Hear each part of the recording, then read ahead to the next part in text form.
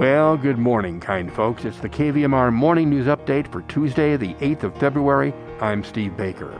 57 days stranded in a remote, snowbound Sierra County cabin. More on that later. First, regional weather. Nevada City, Grass Valley, today, sunny, high near 75. Tonight, low 45. Tomorrow, 78 and sunny. Sacramento, today, 71 and sunny. Tonight, a low of 40. And tomorrow, sunny, high 74.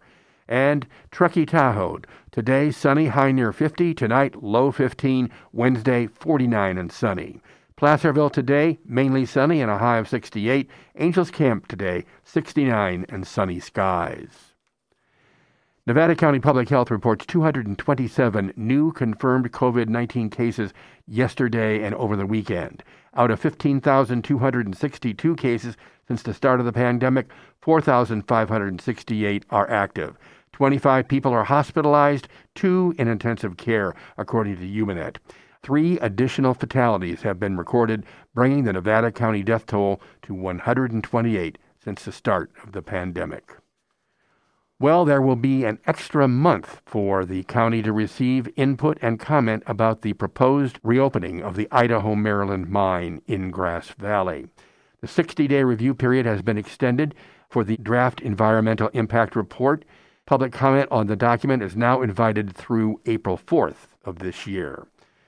The special public meeting before the Nevada County Planning Commission will now be held on Thursday, March 24th, beginning at 9:30 a.m. in the Board of Supervisors chambers at the Rood Center outside of Nevada City.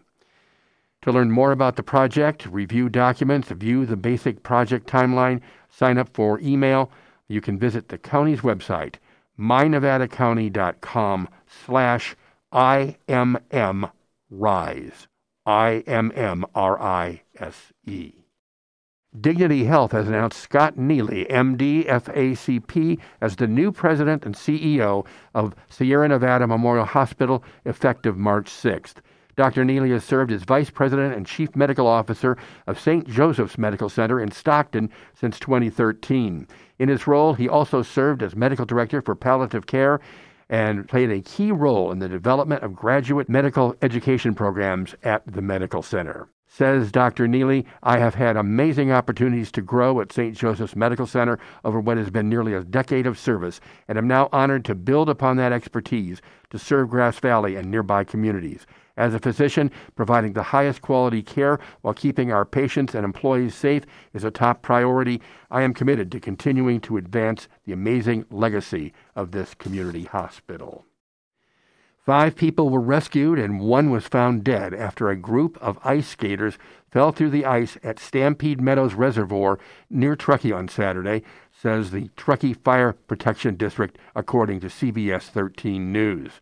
8 people were skating on the lake when the ice broke and 6 went into the water. The 2 who didn't go under helped 5 of the 6 out, but 1 person was still left under.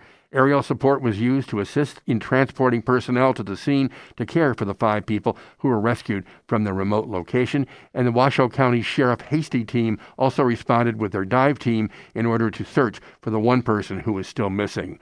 Of the 5 survivors, the only injuries were a dislocated shoulder that 1 of the skaters obtained. The body of the 6th skater was later found under the water 37 feet deep, and on Monday, the victim was identified as 72-year-old Truckee resident William Smallfield.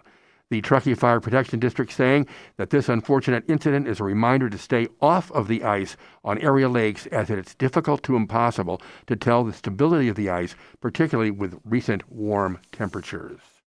And a daring rescue by the CHP in the Sierra last week is being hailed by many folks as a good example of law enforcement at its best, says KTVU in Oakland. The storms of December were massive in the Sierras, snowing many people for days on end, except for 2 people who, along with their Chihuahua, were stranded in a cabin from December 6th until late last week.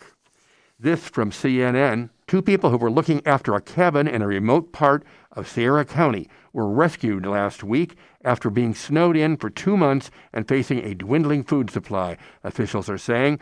After hiking 2 hours to get within range of a cell tower, the unidentified couple called 911 and got the Sierra County Sheriff's Office last week, asking to be rescued from a cabin in a northwestern part of the county about 2 hours north of Sacramento. The couple told officials they were stranded there after a winter storm in December left significant snowfall and fallen trees, branches, and damage, according to a news release. The sheriff's office asked the highway patrol to airlift the couple and their small dog. Due to the remote location and limited access due to winter conditions, the California Highway Patrol air operations were contacted and a request for mutual aid in rescuing the couple was made. The media release says. The sheriff's office says that when the couple called last Tuesday, they said they were running low on food. CHP released video showing a helicopter flying near the home and saying H-20 was able to land near the cabin while very strong winds were blowing. After the rescue, the couple was later reunited with friends, according to officials. And the rest of the news, pandemic milestone, California's coronavirus death toll has topped 80,000, with another 3,000 deaths projected by the end of the month, that according to Associated Press. And for the first time, immigration is making up a majority of population growth in the United States. That's what the New York Times is saying. And Woodside Housing, California's Attorney General, ruled that it would be illegal for a Silicon Valley town to declare itself a mountain lion sanctuary to avoid building affordable housing. That, according to Associated Press. And birthdays today, composer-conductor John Williams is 90. He did a lot of the Olympic music, by the way. ABC News anchor Ted Koppel is 82. Comedian Robert Klein is 80. Author John Grisham is 67. Singer Vince Neil of Motley Crue is 61. And actress-comedian Cecily Strong of Saturday Night Live is 38. And now back to the Tuesday Morning Show with Paul Emery, back in the saddle.